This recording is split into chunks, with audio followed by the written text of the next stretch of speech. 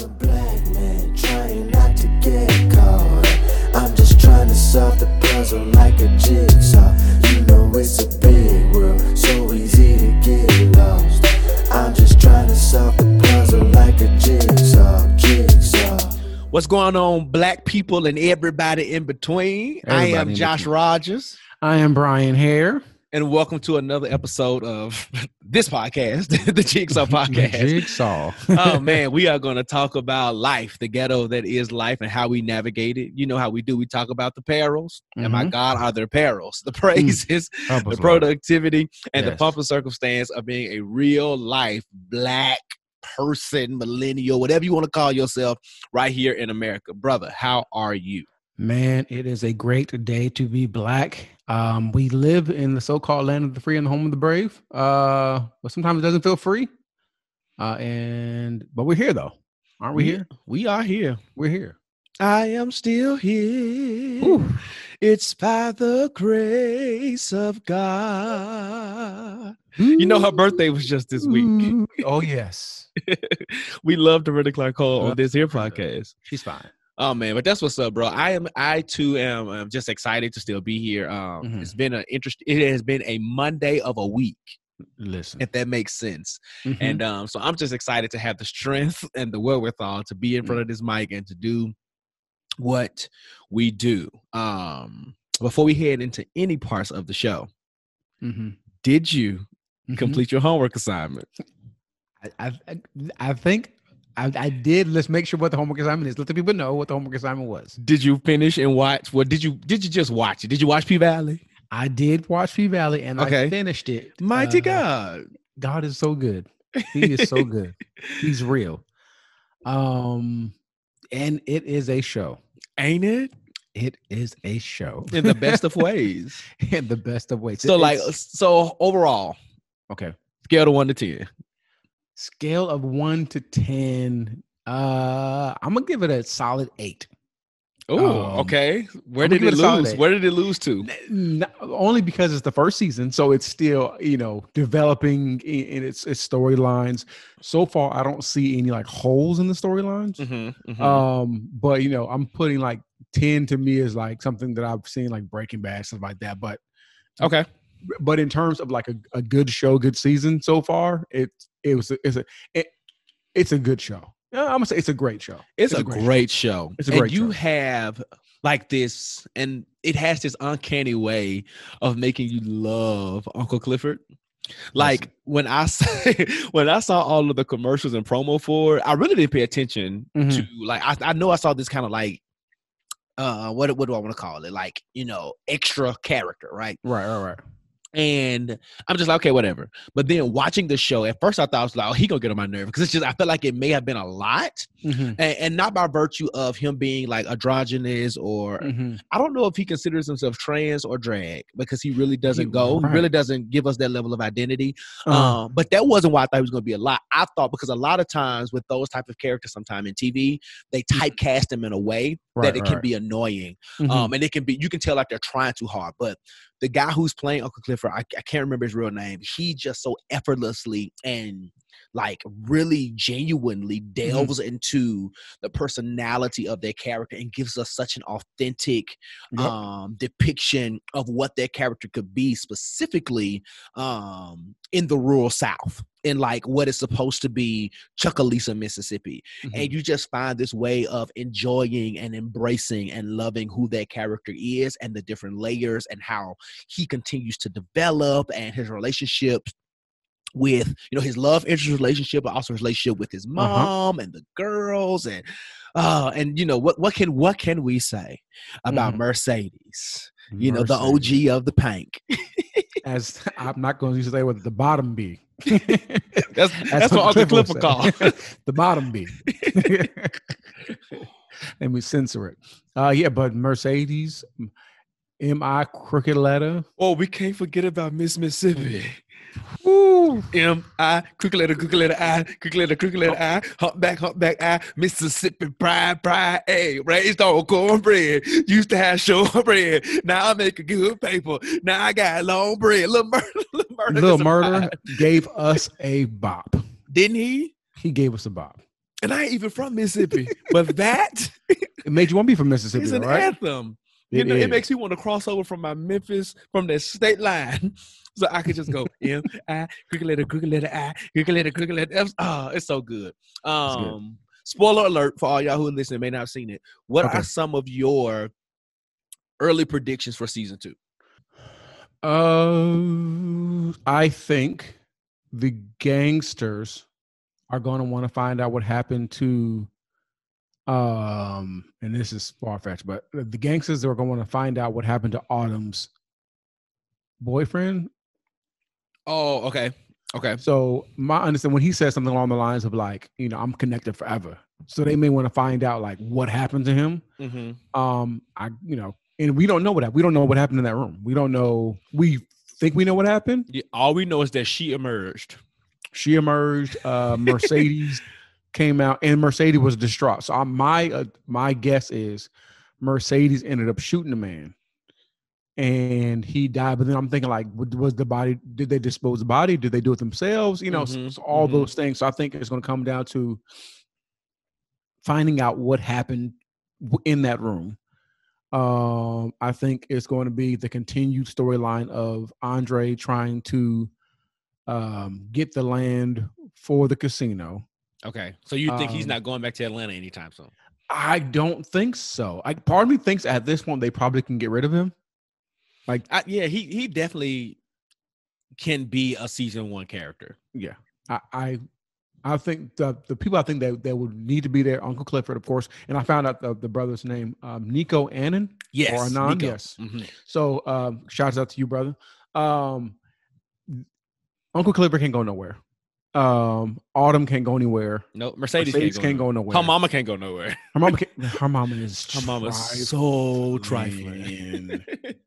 Usually, I hate usually like the bad representation of like church people on media.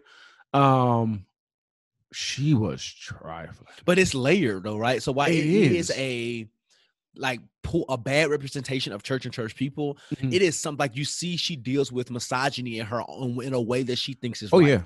And while it was wrong, right, to me it's a layered concept. So I wasn't mad at it, because while they dealt with dirty church politics and money, they also dealt with misogyny in church, like 2020, and there's this church in the rural South who still won't respect women in leadership, but she's your number one fundraiser.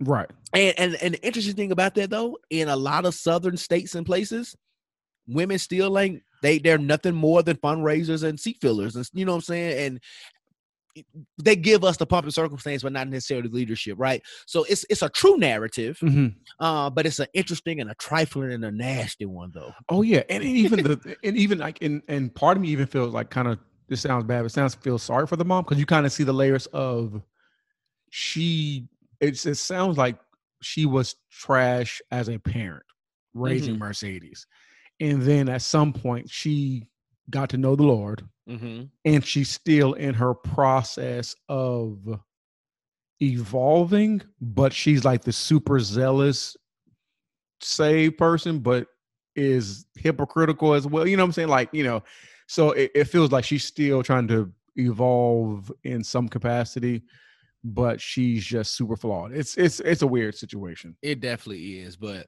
I can agree with those predictions. One of my other predictions is that I hope that we see more of Loretta Devine.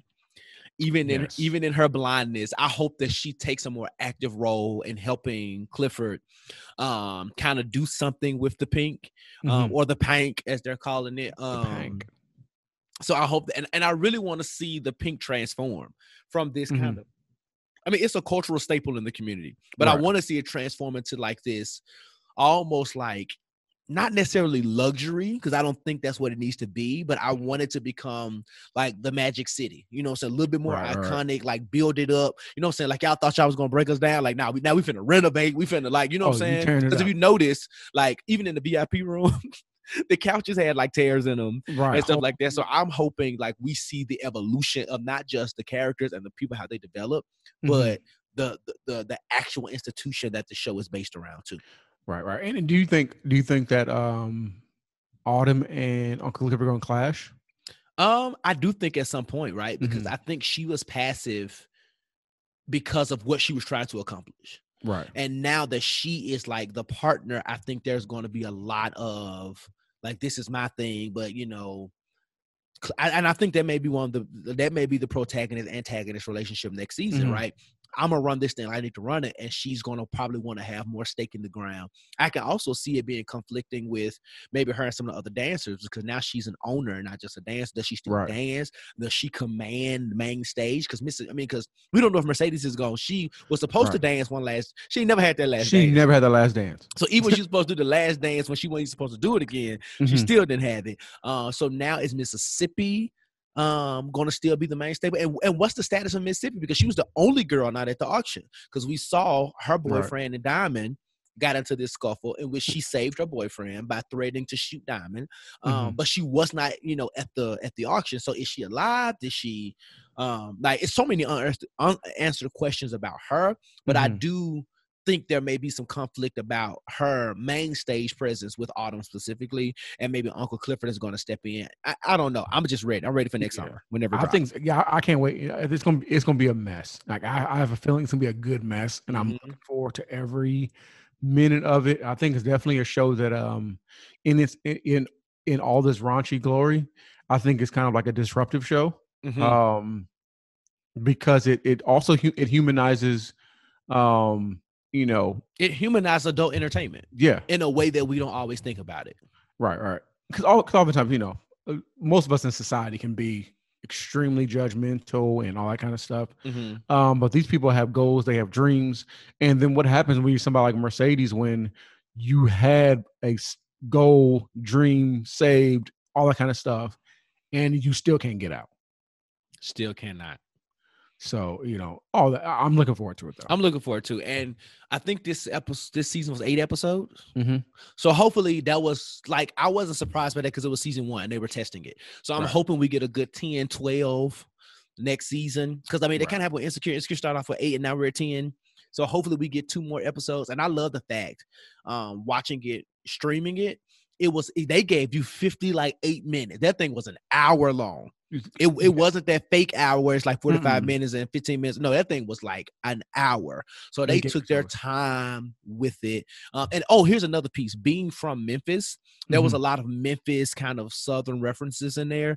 And what I appreciate, which is now, while they did film some of it in Atlanta, what I appreciate about what they did culturally with the show is that they stayed true to the region.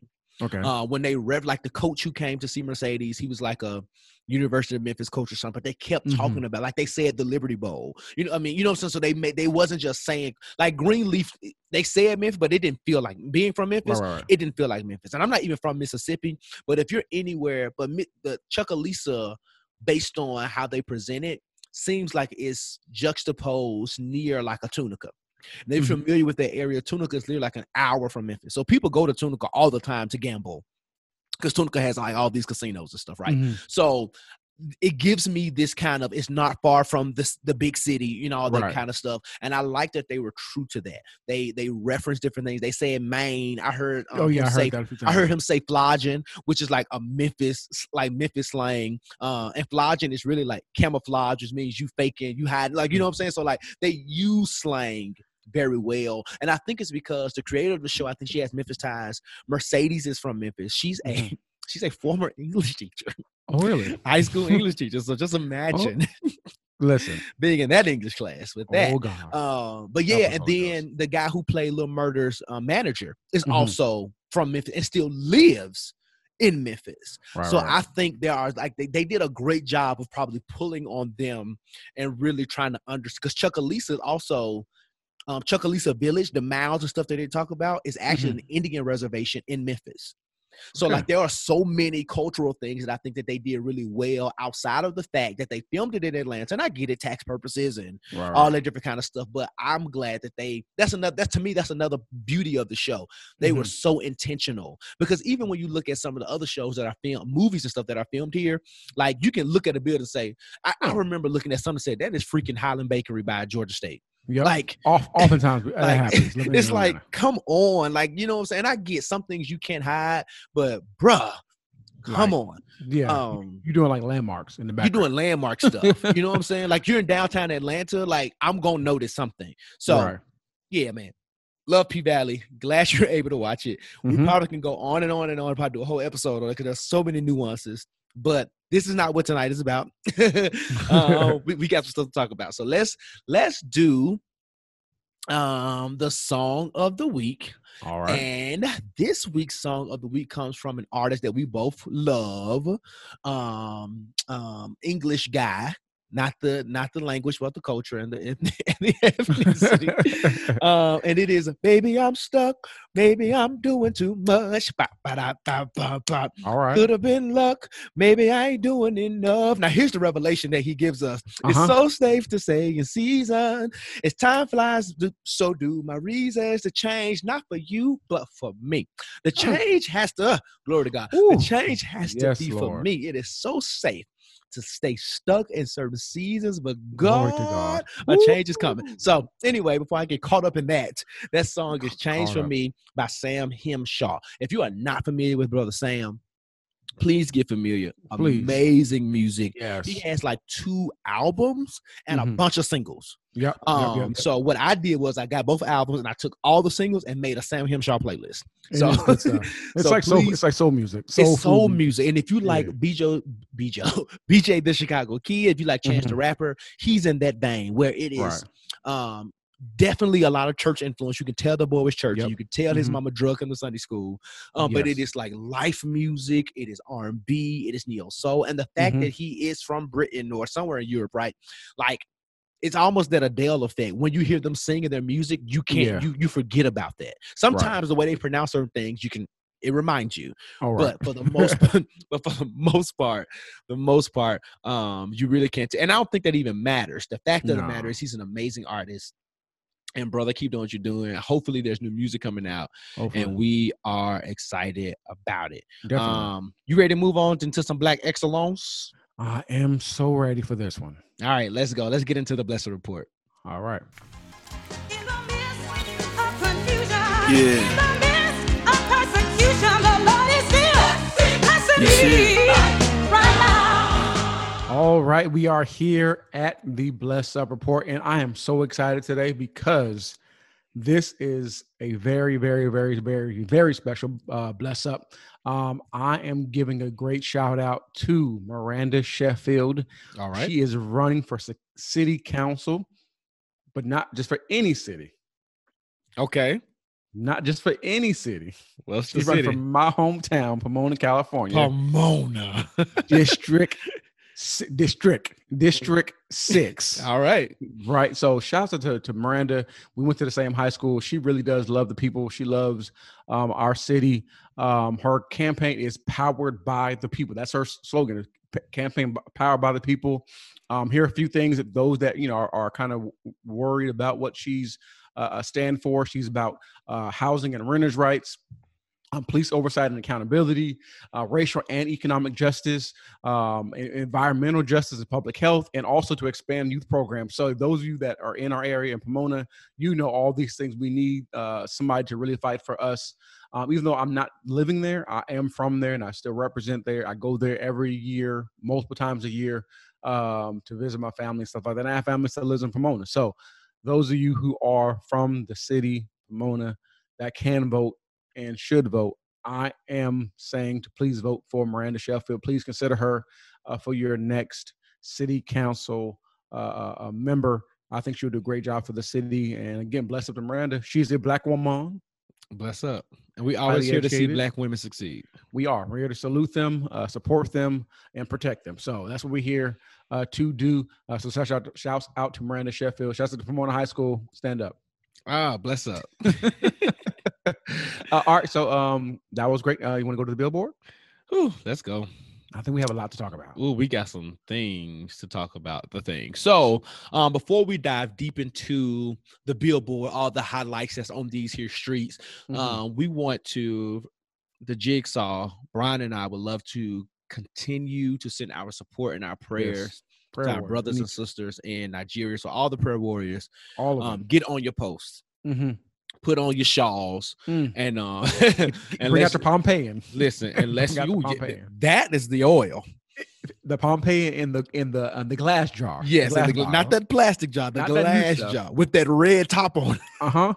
That's where the power is. That's what the power is. Whew. But no, we need everybody for real though to do your research if you hadn't. We are fighting to and petitioning and protesting and all the things to end SARS, and that is the corrupt police unit that is over there. And and things are getting hectic. Things are getting hectic, but the fighting must persist. And these are the ways in which we produce change is when we persist. And so prayers up for everybody on the front lines and everybody who is doing whatever they need to do to advocate. And we will continue to spread the word, use our platforms, our privilege, our education, all that good stuff to make sure that people are informed and that change finally comes. All right, so. Anybody who knows me, I think Brian knows me the most. I like hip hop. You do. But I am partial to this kind of new age trap stuff, right? Okay. And I'm not ashamed of it. Don't be ashamed. Okay. Don't be I ashamed. like Biggie. I like Pac. I like them. But I like Drake. I like Migos. I like The Baby. I like Lil Baby. These are my people. And I'm I'm one of the originators of an emancipator, an innovator of loving trap thug music. You want to know why? Because I am a fan of 3 6 Mafia, and they were one of the originators. You be gangsta emancipators. Listen. Anyway, I say all that to say, in my kind of nuanced appreciation for rap music, I am also a big woman's rap fan. I like them, from Lil Kim to Foxy Brown to Nicki to Remy Ma to City Girls to Cardi B to Saweetie to all of them, Mulatto. So I vibe. Now all the songs don't speak to me because clearly, but they are bops. They got nice beats, and a lot of these women are really just not just great women rappers. They're great rappers. They're great, and we saw that from the age, like from Queen and all of them. These women are just great rappers. So I have a really great appreciation for women's rap, right? So all of that being said, to give you this, I am not a Ken. I am not a Barb. I am Ken adjacent. So I'm excited to say that my girl, Onika Mirage, aka Nicki Minaj, had her first child. It was a baby boy, she revealed. She posted a thank you to some of her celeb girlfriends who sent her gifts: Kim Kardashian, Beyonce, her mama. She called her mama Carol. But I don't know about that. First name basis, but that's their business. They must have had a situation back then.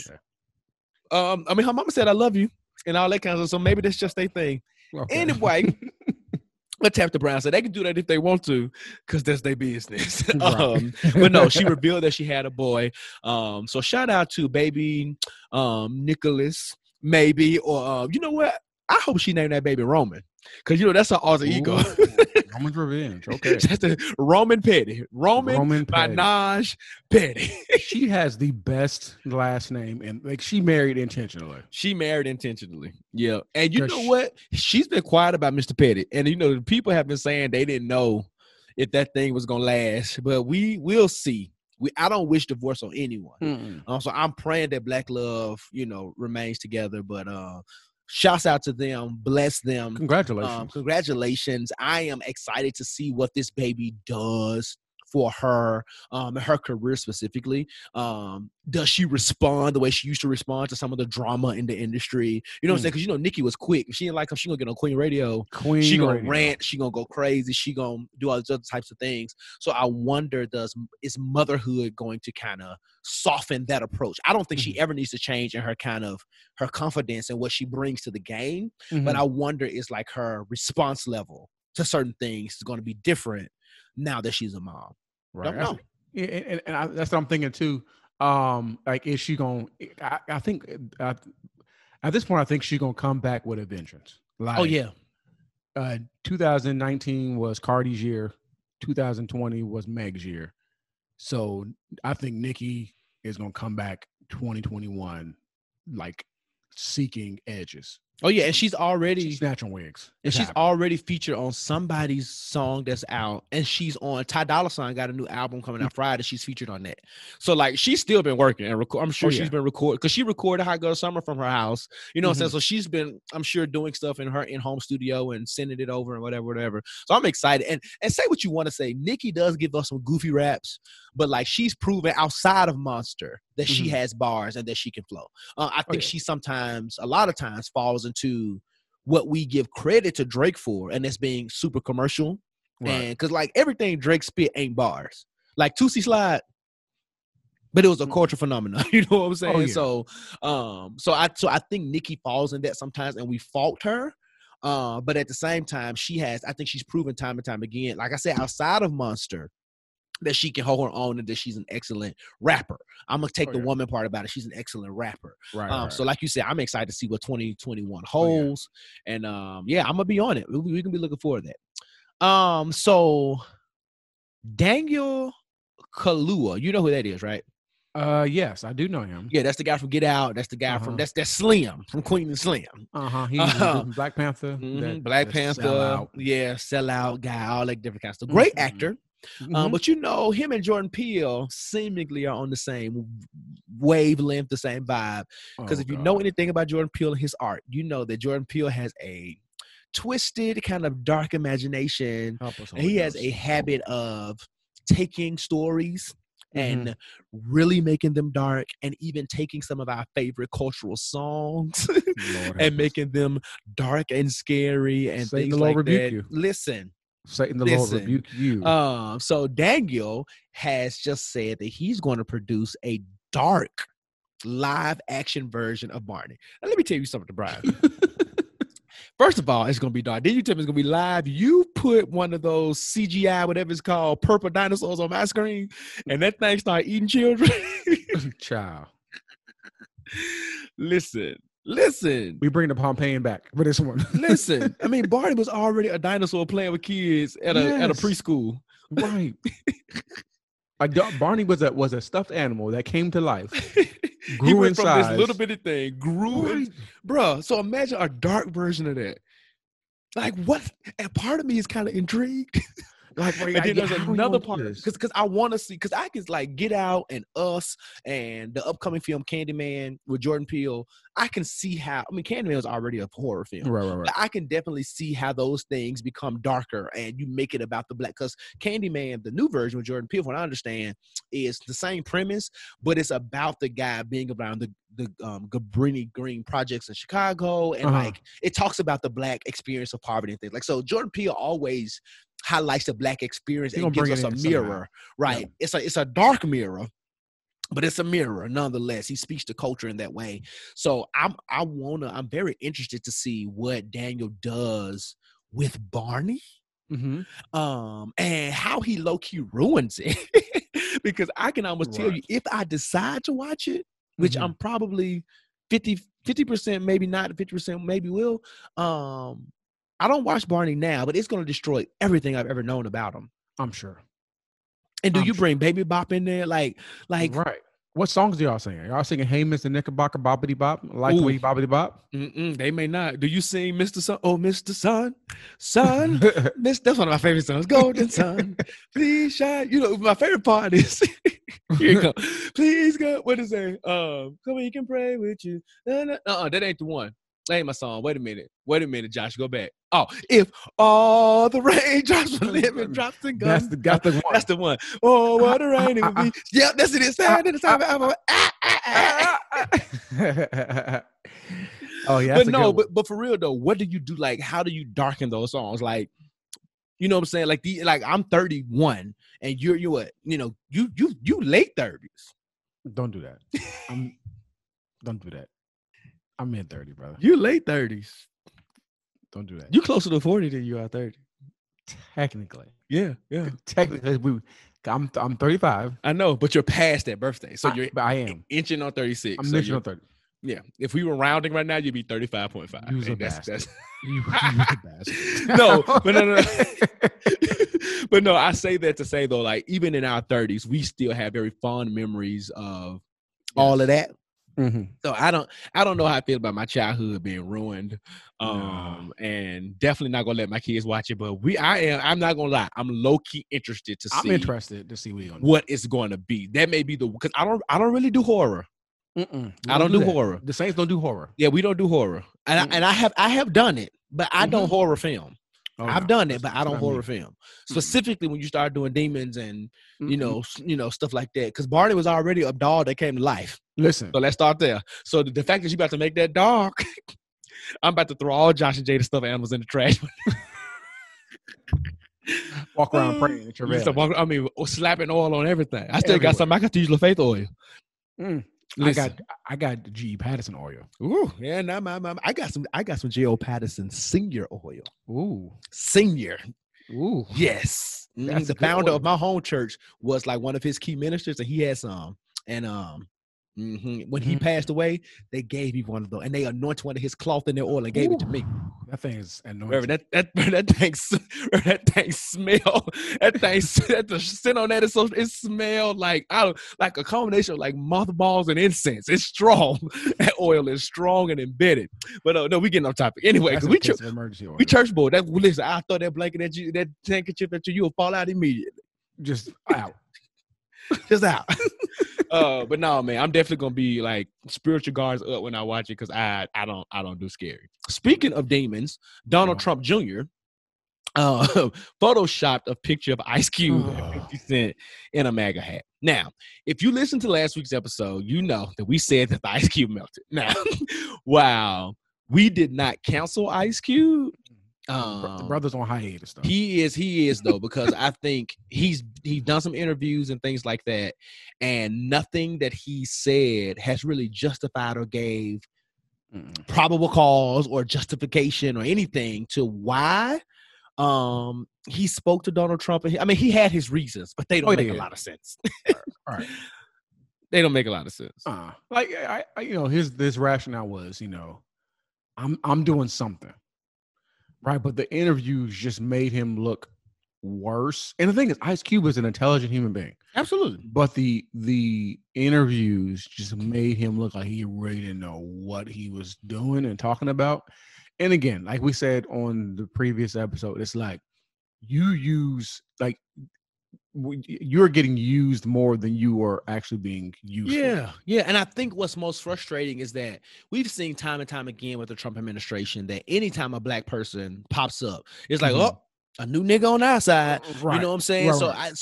I'm trying to understand while he thought he was doing something, and while that can be applauded and whatever in some very tiny regard, what were the ways in which you didn't see Steve Harvey and Chrisette Michelle and all these other people say, I'm going to talk to them to make you think that all of a sudden, because you're Ice Cube, you're going to be the difference maker. That he wasn't just going to, like, Donald Trump has literally done nothing for Black America. And then all of a sudden, because you bring the contract that's worth $500 billion, he's just going to enact it. Like, come on, bro. And then you see what his son did. Like, he used the moment. He put y'all in MAGA hats.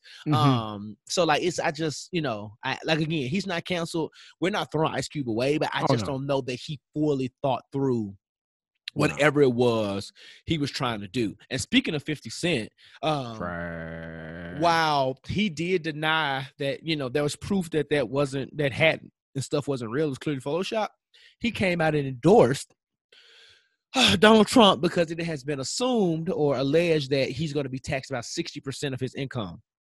Now, while I, do not agree with the endorsement of Donald Trump, what I can respect from 50 Cent is at least there is I understand the fact that you not want to be taxed. Like it's associated with greed. Right. But I get it. But I need you to understand the level of influence you have. But because while you're trying to protect your money, there's somebody listening to you that make $20,000 and say, I ain't gonna get taxed. You ain't gotta worry about getting taxed like that. You ain't got no money. You ain't got no money. And I'm not here to income shame, but I was gonna save this for a greater conversation. But I'm sick of y'all folk I went to high school with making $12 an hour complaining about your taxes. You don't have to worry about that. The tax bill says those who make $400,000 or more. You barely make 40. Okay, and that's my beef with 50 Cent, and I think that's my beef when celebrities do certain things.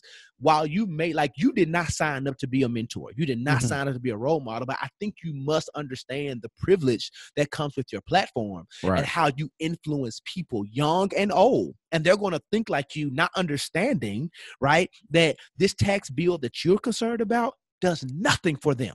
Nothing. And now they probably switched their vote for some asinine reason because a dude who lived his whole career talking about how he got shot 50 times is not telling them that he gonna vote for, Donald Trump. Come on, bro. We gotta be more responsible with our platforms. Gotta be. And I just don't think Curtis Jackson did that. And that's kind of it's in this lockstep with his just overall persona, and just he's never really shown himself to be a class act or really to be about something other than himself. You know what I mean? So it doesn't shock me, of course. And I doubt he'll ever be like canceled. I'm not, because because he gives us power. Yeah. Thank you. He gives us power, and I think people are going like, there's this, like, that's his glimmer of hope. Like, that's the thing that Black people are going to hold on to. And granted, like, there's enough people who subscribe to 50 Cent's ideology that I don't think he would ever be canceled. Because really, 50 Cent is he's not a terrible trash person. He's really a bully. Is what he is, and he uses his platform, his power, and his ability to be sarcastic to like really bully people into all different kinds of situations. I mean, because he's talking about his own like guest stars and stars on his own show. Notori Nori. He talked about he talked about her, and she's like one of the main characters, not only in Power, but now the got Power Ghost book, the Disciple of Ghosts, whatever it's called, right? He talked about her. You know what I'm saying? So he has no respect to person. But yeah, 50 Cent, I think, again, endorsing Trump, whether that is you're doing it for tax reasons or not, I think it was just irresponsible just because of the residual effects. And if that's the only reason why, I'd rather you speak out about the tax implications rather than saying, I am endorsing this man. Because when you endorse the man, you endorse all of his policies, his ideologies, and everything like that as well. So, yeah, but I don't necessarily always expect Curtis Jackson to think that rationally about. No, I don't think. I think he's calculated on what he does, but he's just a troll. So that's just that's the thing. He's a troll. Yeah. All right. Speaking of other folk, we just going deeper and deeper into garbage. They Black people have canceled Kanye West. Prepare your heart, Brian. I'm preparing. He dissed your girl, your celeb crush, your celeb bae. He dissed Issa Rae. So Issa Rae appeared on Saturday Night Live as the guest co-host. And of course, as customary, she was in a couple of the sketches. And I think they were talking about politics and stuff like that. And she said, like, I think it was like F Kanye or something. So of course he tweeted and talked about how SNL has always used Black people to hold other Black people down, and that he's praying for her and blah, blah, blah, blah. So I'm just going to let you run with it because I know you have the thoughts about all the things. He was on SNL like 2 years ago. He was. Let's talk about that first. So you was holding Black people back, and then you still doing that. You holding Black people back now. You putting your stupid self on the darn ballots. You know what I'm saying? As like, a VP. So what? VP. So I'm trying to figure out what didn't shift it. Right. Like what's going on, Mr. West? Like I forgave you for some of the dumb stuff that you did. I forgave you for, going into the White House, shucking and jiving for Donald Trump and all that kind of stuff. And we put, some of the stuff to the side to say, mental illness is really a thing and prayers are for Kanye West. But once you put your mouth on that Black, beautiful, intelligent queen that is Issa Rae, you are no longer allowed to get away with anything else. Don't you dare say another word about that Black queen. Anything after College Dropout and some other stuff. Just like a nigga. Anything after College Dropout and Late Registration and anything after the first 4 albums, canceled. Everything else, that stuff is canceled. Man, the guy said he don't want to hear no ultralight beam. Nothing. Them Yeezys are ugly and trash. How dare you, Kanye West, talk about that beautiful Black queen. Issa Rae, I love you. And he had no right. No right. Any of those things to you. No right. No, His right. prayers went straight to the spam box in heaven. Issa, if you're listening, Issa, we know you're listening. we know you're listening. We know you're listening. Shout out to Issa Rae, friend of the podcast. Friend of the podcast. She'll be on here one day. She'll be on here one day. We claim we speaking that. As y'all young folks, we gonna manifest that. That's that. Yeah. Glory Issa, to God. Issa. You all right over there, Reverend? I just, I don't. You saying that name. You saying it a lot. I'm trying to conjure like up. You feeling that Issa. I love Issa. Let me move on. Let me move on before you start sweating. Listen, I'm gonna let y'all know if anything happens, if Issa called me, and the woman of God knows this. That Issa's it. I love me some Issa Rae. Miss Rae, if you're nasty. Miss Rae. Let's move on. Let's move on. So, one of that lust spirit climbed up on my back. It is slip. Make your foot shoot up in your boot. Holy macadammy. Oh man. So one of our cultural icons who has gone on to glory, Mr. Chadwick Boseman. That man is dead. As we know, amazing actor, played some phenomenal roles. If nothing else, we remember him for being our superhero, the Black Panther. But before he passed away, he was able to complete a film, his last film, and that is the film Ma Rainey, that is set to premiere on December 18th, starring alongside the incomparable Viola Davis. So I think that Black America specifically are going to have all the feels. I think there's going to be crying. We know that he's going to give us a stellar performance. Yes. And just imagining him alongside, because Viola acts. She acts. When I tell you she acts hard. You know what I'm saying? She that acts. That not be coming out her nose. Listen, when she cry, because like what's the film that she won an Oscar for? She was literally in that thing for like 8 minutes. Yes. What was it? It was the one with the priest. What was it? Yeah, I can't remember the name of it, but like she killed that 8-minute scene so that she got Best Supporting Actress for 8 minutes. Beast. For 8 minutes, she's a beast. So seeing them juxtaposed together on screen, it's just going to be amazing to watch. And I think we're going to get all the feels, but I think it's going to be a very satisfying tribute. It's going to be around the holidays, so we're going to be together, we're drinking our eggnog and our ciders and all of the things, right? So shout out to Chadwick Boseman's family and his estate and all of those people, and shout out to the legacy of Chadwick Boseman. Let's make this movie trending #1 on Netflix. Let's close out let that be the 2020 bang for us. Like let's let that thing trend all the way through 21. Let's do that. Can we do? Let's do that, and we'll do our part. Definitely, we'll do our part to make sure that we push it and things like that. So lastly, here on the billboard, King B. King B has blessed us with information. You know that she doesn't give information lightly. She is releasing the second drop of her brand in collaboration with Adidas Ivy Park. And she didn't really say what all it was going in pure Beyonce fashion. She didn't give us what all it was going to be. She posted this like cryptic, post on IG that just said, "This is my park." And she said, "Drip 2, comes October 30th. We don't know anything. It's gonna sell out. It's always absolutely gonna sell out. Y'all ain't gonna get it. Absolutely gonna sell out. And then she posted later like this video with the same caption, "Drip 2 October 30th." So we love Beyonce. We stand again, another Beyonce's Black queen. Wonderful. Yeah, another Black queen doing her thing. And like, unlike some other celebrities, some of the stuff from Ivy Park was actually really dope. Like it was made for women, but it was nice. It was nice stuff. Yes, the color schemes and everything were dope. Yeah, the color scheme was dope. So this time I'm seeing like green in her post.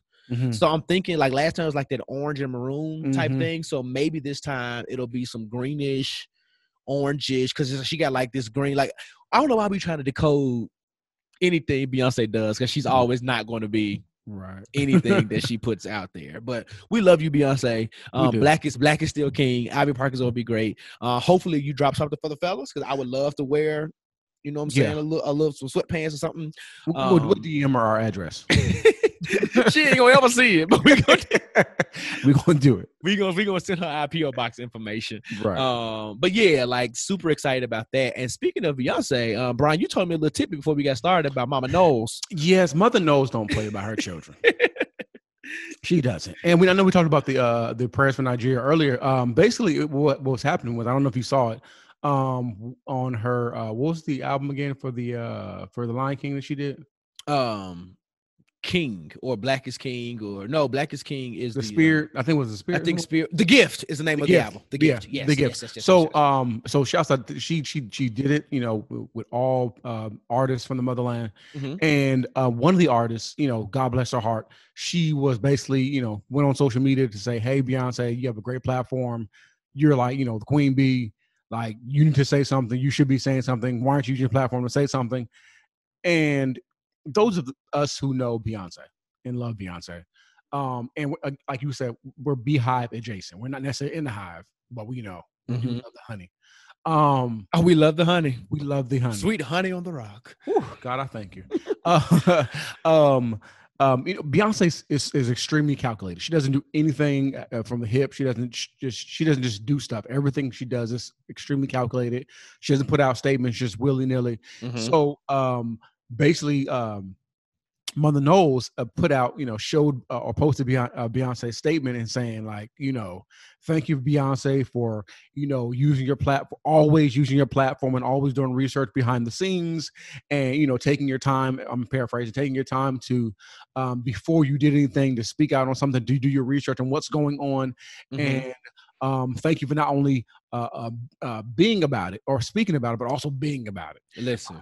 And then she got a little messy at the end talking about all y'all people who thought that, your little messages and trying to call Beyonce out on her, on her work and using her voice. If y'all thought her putting this thing out was that the pressure y'all put on her, it's not. So I think she called the folks some gnats and some flies or whatever. So shout out to. She didn't call him a fruit fly, did she? Whatever she called him out. Shout out, that's a black mother for you. Oh, that's a black mama. That's a black mama. You don't play with their babies.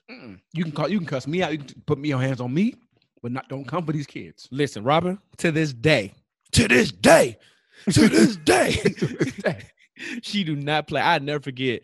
This is totally off topic. When me and Ashley found out we were pregnant with Josh, and of course we were not married. We were heavily involved in the church.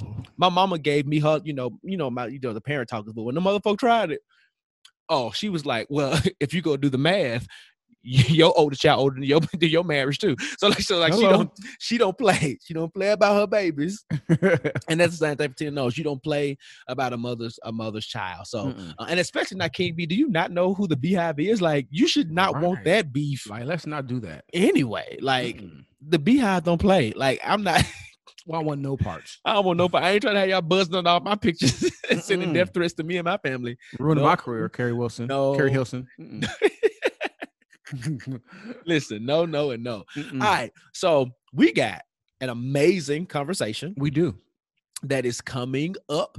And so we had an opportunity of we're going to do this caveat. The interview that we're about to go into, the living room conversation, was an interview. It was pre-recorded, and it was pre-recorded with an amazing gentleman who's doing great stuff for the Black community, Dr. Wes Bellamy. Here's the dope thing. So we had an opportunity to interview this gentleman, and he was actually, while interviewing with us, preparing to do an interview with Diddy.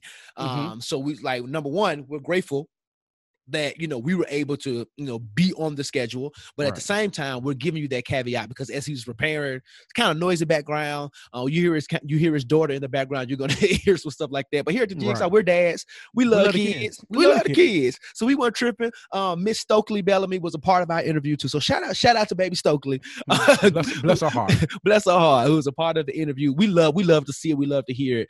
But yeah, this interview is going to be dope. So we definitely want you all to grab your drinks, grab your snacks, grab your Black Power Fist Afro pick, grab whatever you need to grab, light some incense, maybe even light Erykah Badu's Coochie candles, and whatever you got to do, head on down to the living room and let's do it. Brian, you ready?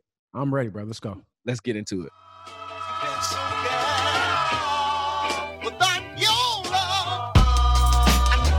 It's about the love range. Do it with some soul in a little love. All right, everyone. Welcome to the living room. Thank you for hanging out with us today. We have a very special guest here with us, Dr. Wes Bellamy. Dr. Bellamy, before we get started, would you like to introduce yourself to those that may not already know you? Sure. What's up, man? I appreciate you brothers having me. Big fan of your work. My name is Dr. Wes Bellamy. I am the national co-chairman of Our Black Party, as well as the political science department chairman at Virginia State University, former vice mayor of Charlottesville, Virginia, public policy chair of 100 Black Men of America, and more than anything else, I'm a husband and father of 4 beautiful daughters who boss me around at all times. All right, girl dad, what's up? Yeah, girl dad. Well, that's what's up, man. We're going to just drive straight into the conversation. Election season this year is kind of interesting. It's really, really different than what we've seen before. But every year, or every election rather, they tell us that this is one of the most pivotal elections of our time. But this one seems like it's more than just regular rhetoric.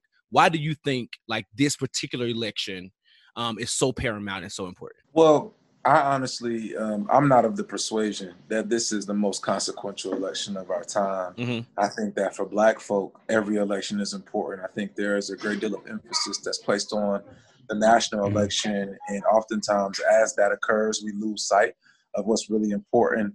And I would argue that local and state elections are even more important than the presidential election. Mm-hmm. So for Black folk, and again, I can only speak for our people from my perspective, for Black folk, no matter who's president, we still have a community that we have to improve tomorrow, next week, the week thereafter, whether it's 45, whether it's Biden, regardless of who's elected, our neighborhoods don't change the second day in which they're in office.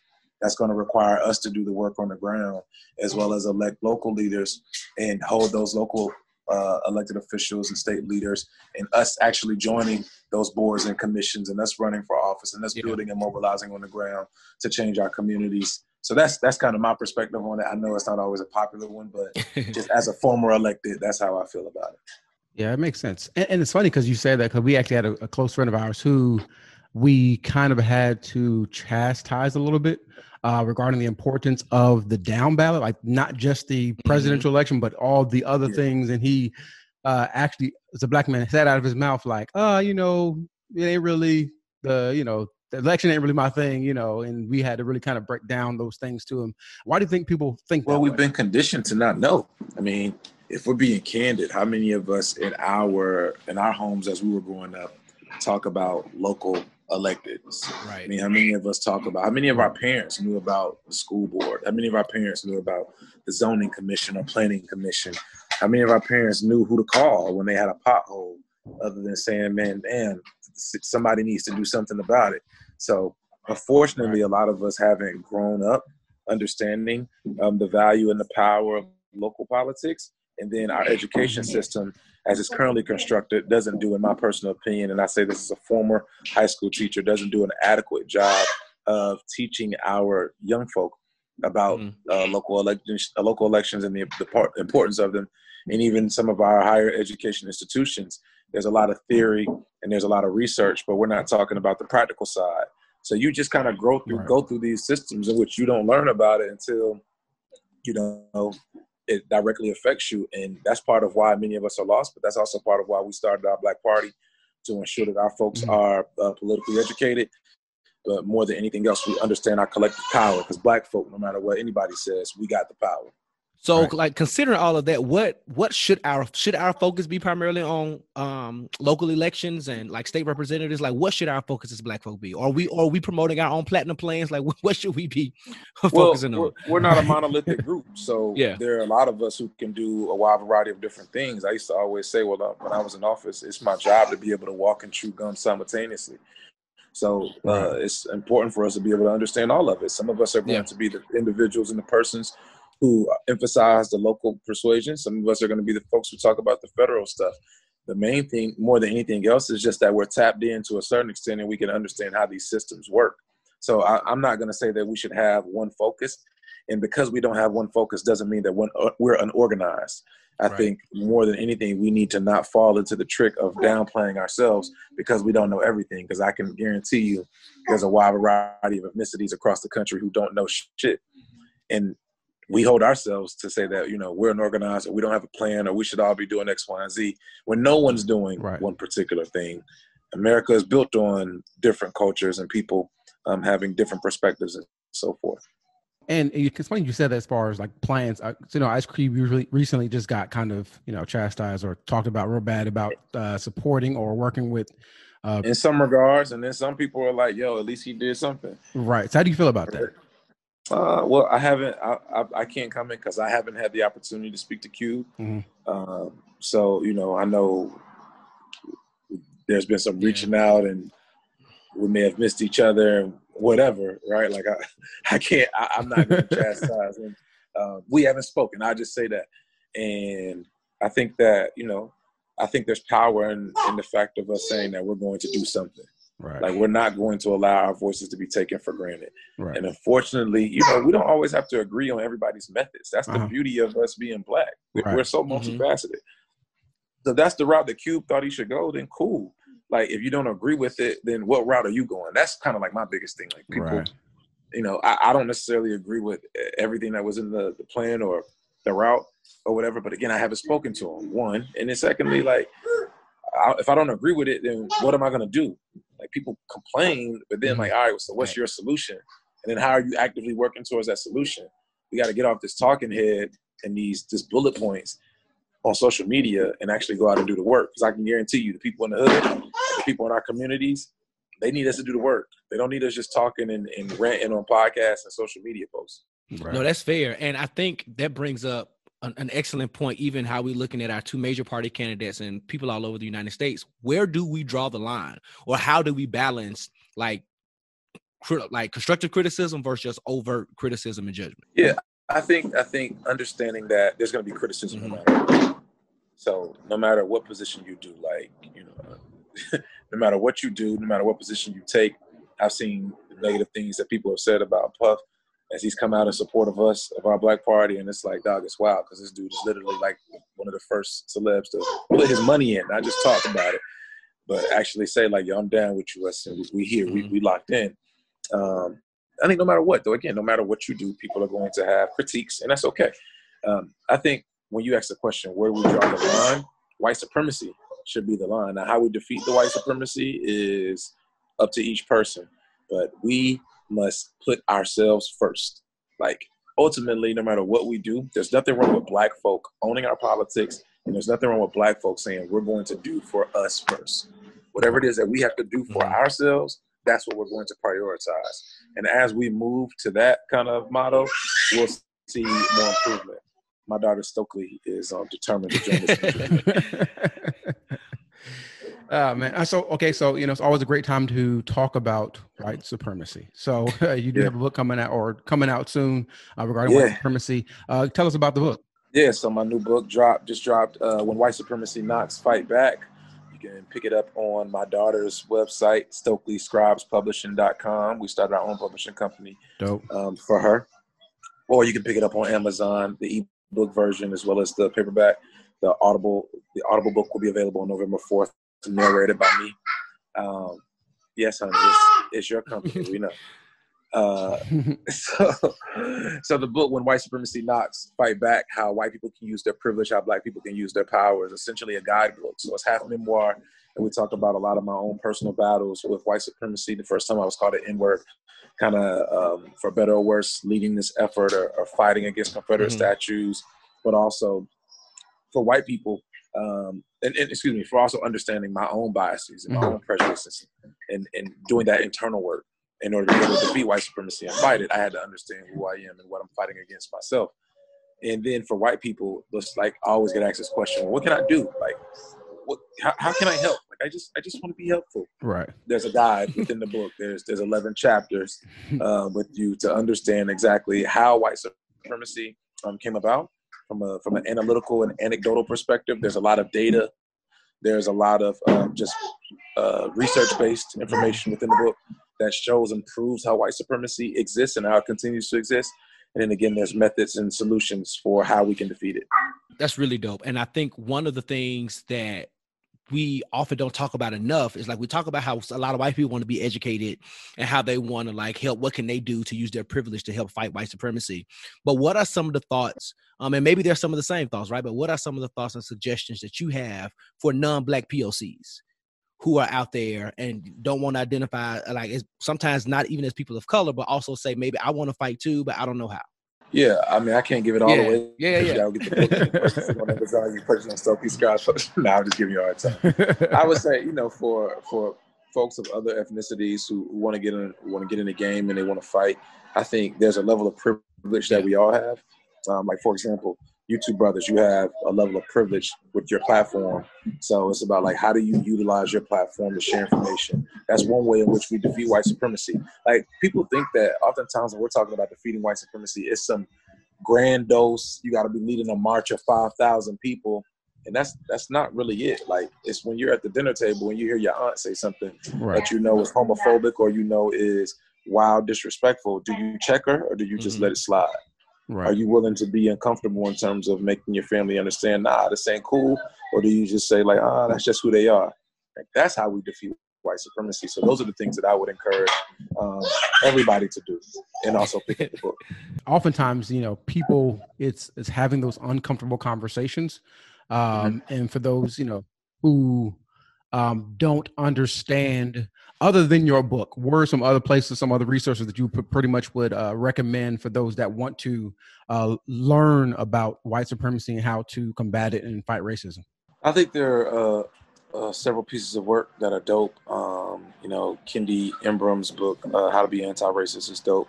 I think reading and understanding the work of Dr. King, when you read when you read the letter from the Birmingham jail, when you do the research in regards to just understanding how these systems work. Like, one thing that I encourage everyone to do is very simple. Go look at your city or your municipality's budget. You want to know how white supremacy works? Go look at your city budget. Wow. Does your city council say that they're committed to equity? And if they're committed to equity, how much of their budget is specifically allocated to addressing equitable issues, specifically for Black folk? Right. If it's very minute, that shows you how they feel about equity. If they're spending, 25 times the amount in their local police department than they are in local schools, that shows you how they feel about equity. That's how we defeat white supremacy. Those are the things that we have to go do. Let me ask you this. Considering that we now have first Black woman official vice presidential nominee, right? What do you think that selection does for the future fight towards white supremacy and just politics overall? Well, I think from an optics perspective, it gives, like I said, I have 4 daughters. It gives my daughters a great deal of hope. They can look and see this is something that I can do too. I think there's a great deal of empowerment for Black women. A woman who went and graduated from an HBCU, who is now, a vice president, one. Stokely, thank you. Yeah, you too. Me, yes. There's a Black woman who, again, graduated from HBCU, is now running for president and subsequently becomes potentially the vice president of the United States. That's dope. That's powerful. You can never negate that. Even if she wins or lose or draw, like, you can never negate that. I think also Senator Harris's ability, just her brilliance from a policy perspective. She's arguably the most progressive senator in the Senate. And I'm willing to, if folks want to have that debate, I can pull receipts and show how she's done more in the Senate than essentially anybody, even some of their favorite other presidential candidates. And she's actually got stuff done. So, from that perspective, Senator Harris was a phenomenal pick. I think that she brings a level of balance and also a level of access. So there's something that we can, someone that we can quote unquote feel like we can relate to and trust on that ticket now, which I think will drive turnout. And then there's a few other things, but I'm a big fan of Senator Harris, and I'm willing to have that debate with any and everybody whenever they want to have it. And I think it's imperative that if we don't support, no matter who we support in the general election, we owe it to support this sister. Like, you can't say you about Black liberation, but won't support this sister who's been fighting for us. Yes, she's been fighting for us. Before we let you go, I guess good question would be, what are some actionable steps that you think that we should take to just go forward and make progress? Yeah. I think, again, every person who's watching this, listening to this or whatever, you need to go and review your city's budget. All of it's available online. Stokely, I love you, honey. Thank you. all of us need to go and look at our city's municipal budget. It's available online, every city, no matter where you live. That would be first and foremost.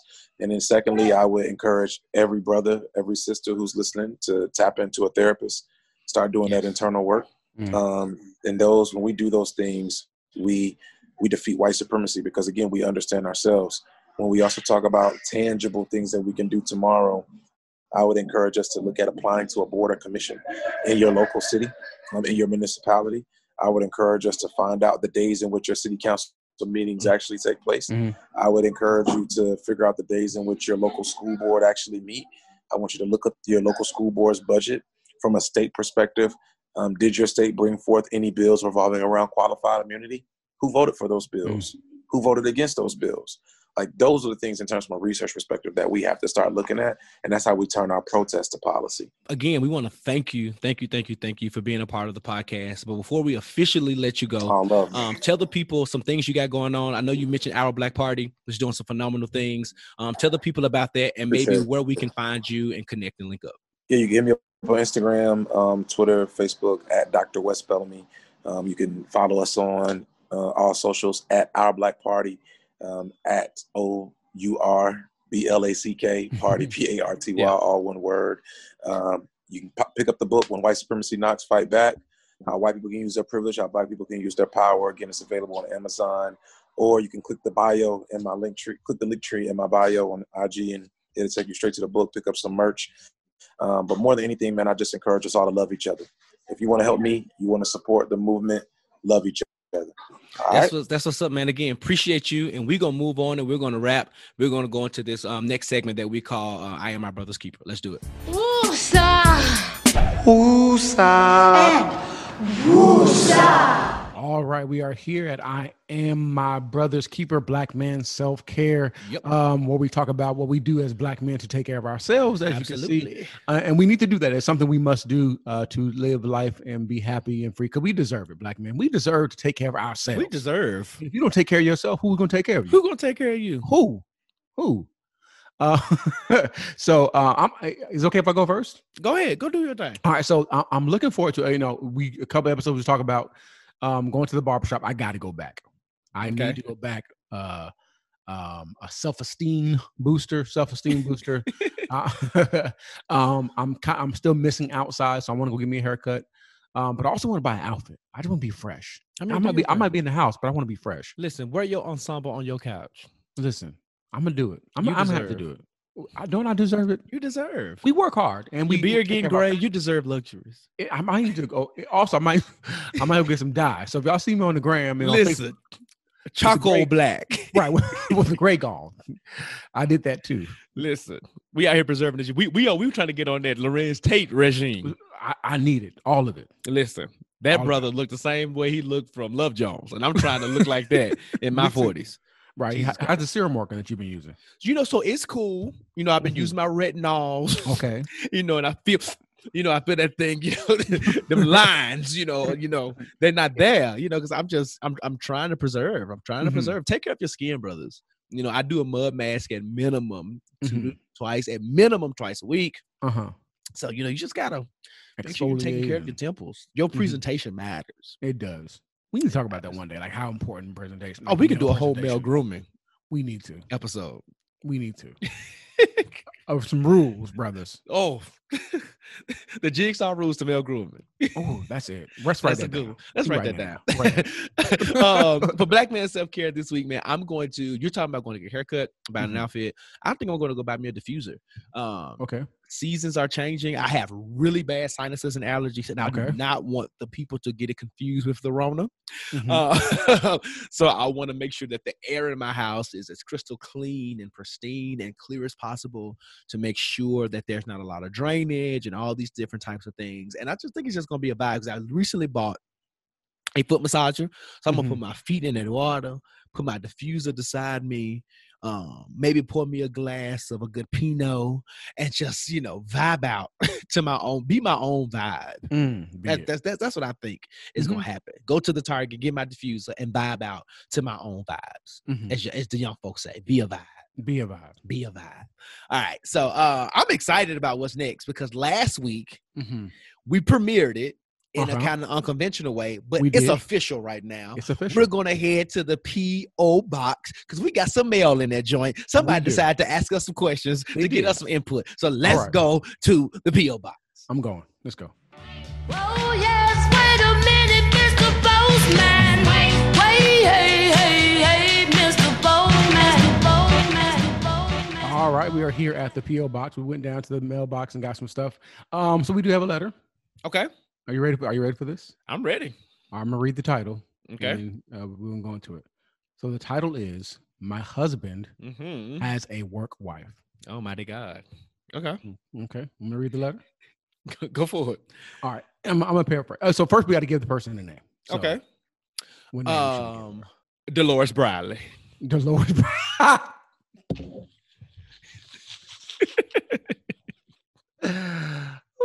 Dolores Bradley.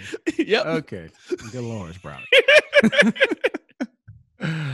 Oh, bless your heart. Read the letter, Brian.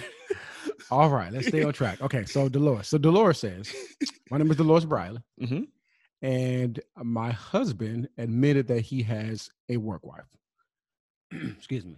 I'm kind of progressive, and I don't really feel that work wives are, a big deal. But I asked about the work wife, and my husband admitted to me that he finds the work wife attractive. Okay. So, am I doing too much by thinking that it's inappropriate to have a work wife that you're attracted to? Or, what did she say? Am I doing too much thinking that it's out of order to have a work wife that you're attracted to? Or do you think I should just not think anything of it? What do y'all think I should do? Okay. You want to take this first, or you want me to stab at it? You take a stab at it first. Okay. Talk to Dolores for us. So, Dolores Bradley. Well, I think let me start here. From a basic standpoint, I think whether it's intentional or unintentional, many of us, I'm not going to say everyone, because I know people who literally go to work, mind their business, and go home. But many of us who socialize in some kind of way, specifically with the opposite sex, kind of end up having a work wife, work husband. We may not think of it that way. You may not even verbalize it by using that language, but it's kind of, when you think about what a work wife or work husband is, it's that person that you kind of like are super cool with. You probably do lunch with, that's the person you at happy hours you may go to if it's happening, or if there's kind of work function, y'all naturally gravitate, and y'all are kind of always together. Right.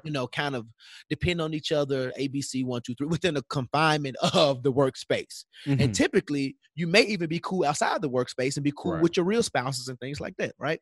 I think the waters get muddy when that relationship gets inappropriate, when you start talking about things like with your real husband and wife. Because I just think there are limits, right? Yep.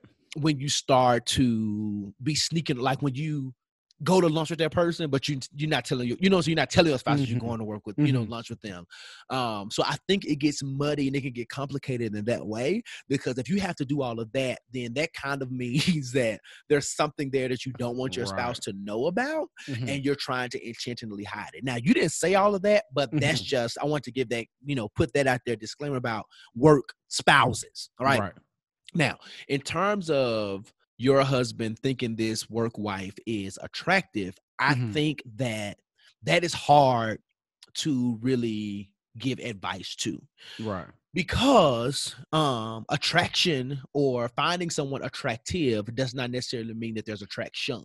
And the way because I can see anybody on the street and be like, oh man, they're cute, they're this, they're that, but it does not mean that I want them. It does not mean I want to jump their guns. And just because me and you are cool and we're the opposite sex doesn't mean that I think you're ugly. I have women friends that aren't ugly, but they're my friends. You know what I'm saying? So I guess the question is, if he finds her attractive, what is the depth of their relationship? Right. And do you think that level of attraction can be blossomed into something else? And if you all are, and if he's honest enough to tell you that this is my work wife and I think she's fine, then I think there's also a level of honesty that can happen in your relationship where you can kind of talk about, like, is there a possible, like, do y'all be like, you know what I'm saying, have the conversation. And if you're seeing that it's based on the conversation that it could be inappropriate, then I think you have another conversation about what boundaries now look like with this person. I don't think that that's, you know, I'm not going to be the macho man that say, man, just leave him alone. It's just something, because it could be something simple that could be manifesting itself into something deeper. Right. So on one end, I'm just like, it's just a work spouse. And it's kind of hard saying that, right? Just out loud and admitting that. But again, you develop these relationships and friendships with people at work. And I think it's culturally, we call it that. But a lot of times it really is nothing. And so if it's really nothing, it could just be somebody the fact that he admitted that she was attractive, I think is what brings you pause. Right. Because you probably could look at this woman and also say she's not an ugly woman. So is your issue with the fact that she's not ugly, or is your issue with the fact that they spend so much time together and he actually admits that she's attractive? Because I think in our heart of hearts, we kind of know what our spouses like and don't like. Right. But when we actually verbalize it, it brings a different level of perspective on how we accept their attraction. Right. So like thinking yourself, like what your real issue is before you really contemplate with him something that may not even be there. Brian? Right. Yeah, and I think the same thing is, it's like, okay, so like, okay, for instance, like in my case, my wife actually was like, oh, so she's a work wife. And I laughed because I was like, oh, well, you know, we are close. And the funny thing is, I do have a person who I work closely with. I'm not gonna say her name. She's like a dope woman. She's like super dope. And she's pretty. And you know what I'm saying? And my wife knows that she's pretty. They know each other. They have each other's phone number. Because like it was a situation where like if I got sick or got any case of emergency, like I was like, hey, can y'all exchange numbers so anything ever happens to me, like at work or whatever, you can like, you know, follow up and stuff like that. Yeah. So I have had that situation, but then she broke it with me for somebody else. But that's neither here nor there. That's neither here nor there. I'm not in my feelings. I'm not bitter or upset, you know. Right. But she be calling me. But yeah, but I think it's a situation where I think the thing is the honesty. Like if he was like, oh no, you know, she ugly, and they come to find out that she fine, then you might have been like, oh, why didn't you just tell the truth? Or if, like you said earlier, if there's like this, you hiding conversations, or she calls you at home, and then your wife is there and you're afraid to be like, oh, so-and-so's on the phone, or sneak out the room to answer the text and all that kind of right. Like if there's no openness or honesty when it comes to the relationship, or y'all having conversations and stuff like that, I think that where it can be a problem. But I think if he's honest with you and y'all have the conversation, and honestly, as a you can't, you know, sometimes we be like, oh, am I doing too much? Like sometimes I think doing too much is based off of your feelings. Like your feelings sometimes can never be too much. Sometimes we may think, oh, you might be doing too much. But if your feelings are honest, they're valid, and they're true. They are honest, they're valid, and they're true. And we don't, and it wasn't put in here in context. Like maybe, you know, does your dude have like a history of infidelity? You know what I'm saying? Like what is the context for you feeling potentially uneasy about this relationship, especially when those of us who, you know, have jobs and work, especially in corporate America, we're usually there 8-9 hours, depending on day. Now we're at home, but for the most part, you know, you're there all the time. You talk to this person all day. Sometimes you may spend more time with that work person than you do, you know, awake with your spouse. So I guess to answer the question, I don't think you're doing too much as long as you have the conversation and you feel comfortable with it or not. So just have the conversation, I would say. Yep, I agree. I absolutely agree. So I hope that helped. I hope he didn't like make things even more difficult. But send us an update. Let us know. Let us know how it goes. Right into. And if anybody else has a question or scenario that you want our opinion or perspective on, please write into axthejigsaw at gmail.com, and we'll be sure to read your question aloud, keep you safe and anonymous, like give you a pseudonym, just like Dolores Bradley. And yeah, we are here for you. You ready to wrap up the show, bro? I'm ready. Let's go into a greater conversation.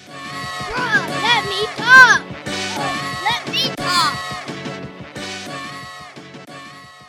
What's going on, y'all? And let's get into a greater conversation. Brian, I'm gonna go ahead and throw mine out here because it's quick and it's short and it's to the point. And it's a little petty, but I kind of want to talk about, and it's not really a greater conversation, more so that it is my annual PSA. Okay. And I've said this almost every year. Halloween is coming up. Now, I don't celebrate that holiday like that. My wife allows our kids to dress up and do things, but I didn't actually grow up celebrating, but I understand what it is. Listen, I grew up in a sanctified house. We didn't do this. God, thank you. We didn't. My mama didn't do this. Now, she sent us to school with candy, but we didn't do all the extra stuff. So, said that to say, and this is particularly to white folk. Y'all love to dress up. Y'all love to do y'all thing, but blackface is never a costume. Never. Let me just say that, okay? Blackface is not a costume. You can be Barack Obama without putting on brown makeup, okay? Sure You can be Michelle, you can be Michael Jackson, Michael Jordan, Beyonce. Pick your list of people. Cleopatra, because she was black too. You can be anybody that you want to be from the African-American community without going to get Fenty Beauty's finest powders, putting it on your skin and darkening yourself, okay? Right. It is not necessary. You will get dragged. Celebrities have gotten dragged forward in the past. They're going to get dragged forward in the future. There is no explanation that you can have for it. There is no level of ignorance that you can have for it. You are too mature, hopefully, and intelligent to know what you're doing. Like to act like you don't know what you're doing is wrong. Okay, so as you're preparing these costumes, as you're going to Party City, as you're going to the old Circus City, to the Halloween treat store and they turned it into, and you're looking through all the paraphernalia and going through the racks and the robes and the shelves, and you're picking out that cape and that dress and that suit and whatever it is that you're going to conjure and put together, you leave all of the paint, you leave all of the sprays, you leave all of the tanning, you leave all of the things right where they are, and you be your lily white self in this costume. And if we're not able to recognize who you are without makeup, then baby, that means you probably need to be somebody else. Do not come at us with the foolishness of blackface. This Halloween in 2020 has been a dumpster fire. And what we do not need is added ignorance, specifically before this asinine election that is coming up, to be dragging white people who have decided they're gonna do whatever they want to do anyway. And I'm gonna remind y'all, non-melanated folk, next week too, right before this here not Thanksgiving, Halloween, that you did not do it, that you should not do it. Please don't do it. Don't make me, because when I see you on the gram, I'm going to call you out and your Instagram handle. Okay. All right, I'm done.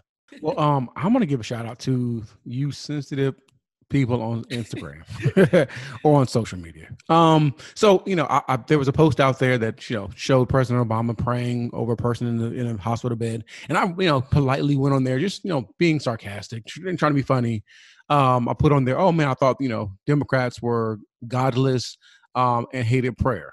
When I tell you, these fools clearly have no sense of understanding of sarcasm or context of any nature. These fools try to drag me, and the funny thing is, they were sitting there trying to tell me that's hate speech and how dare you, and only godless person is you, and they went to my bio and talk about and they're talking about how dare you say that as a Christian and blah blah blah.